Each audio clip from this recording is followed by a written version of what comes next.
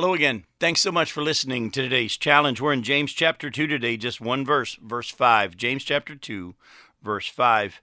It says, "Listen, my beloved brothers, has not God chosen those who are poor in the world to be rich in faith and heirs of the kingdom, which he has promised to those who love him?" Let me read this verse again today, and we're going to get our challenge from this today. "Listen, my beloved brothers, has not God chosen those who are poor in this world to be rich in faith and heirs of the kingdom, which he has promised to those who love him?"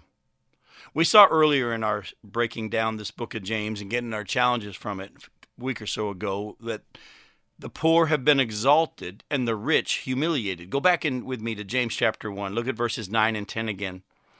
James says this, he says, "Let the lowly brother boast in his exaltation, and the rich in his humiliation, because like a flower of the grass he will pass away. For the sun rises with its scorching heat, and withers the grass, its flower falls, and its beauty perishes.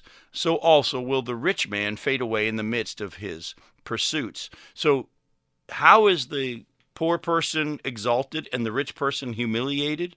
Well, as we see here, the poor find faith easier. We looked earlier when we looked at those verses that being rich is a test as well. Being poor is a test and a trial.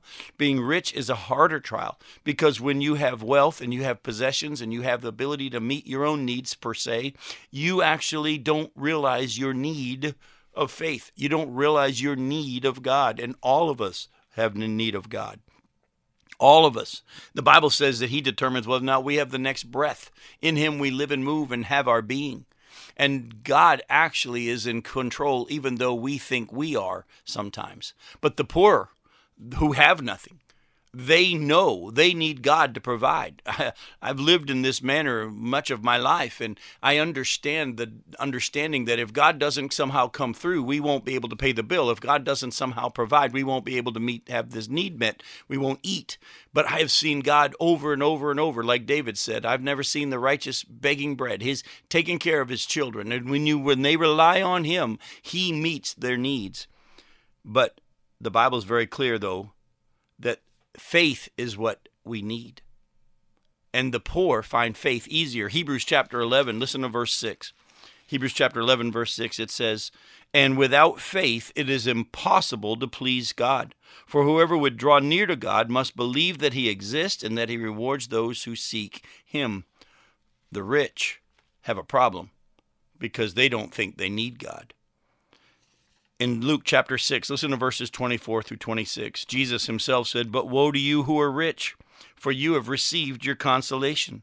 Woe to you who are full now, for you shall be hungry. Woe to you who laugh now, for you shall mourn and weep. Woe to you when all people speak well of you, for so their fathers did to the false prophets." Folks, when Jesus says, "Woe to the rich," he's warning them.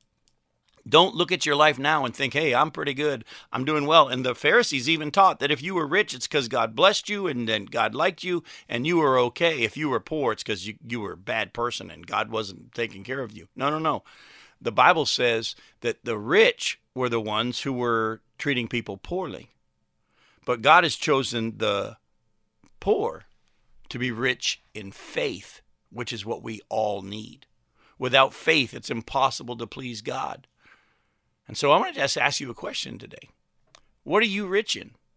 Are you a rich person the way God wants you to be? I'm not asking, is your bank account good and your retirement savings good? I'm asking you, are you rich in faith? And the question is, what are you relying on right now? Who are you trusting in? You and yourself and your bank account or your financial advisors? Or are you trusting in God? Folks, listen to me. If you don't have a whole lot of money in the bank, but you totally trust God and you've given him your life for eternity through faith in Jesus Christ, and you're trusting him on a daily basis for your daily bread, then you're rich.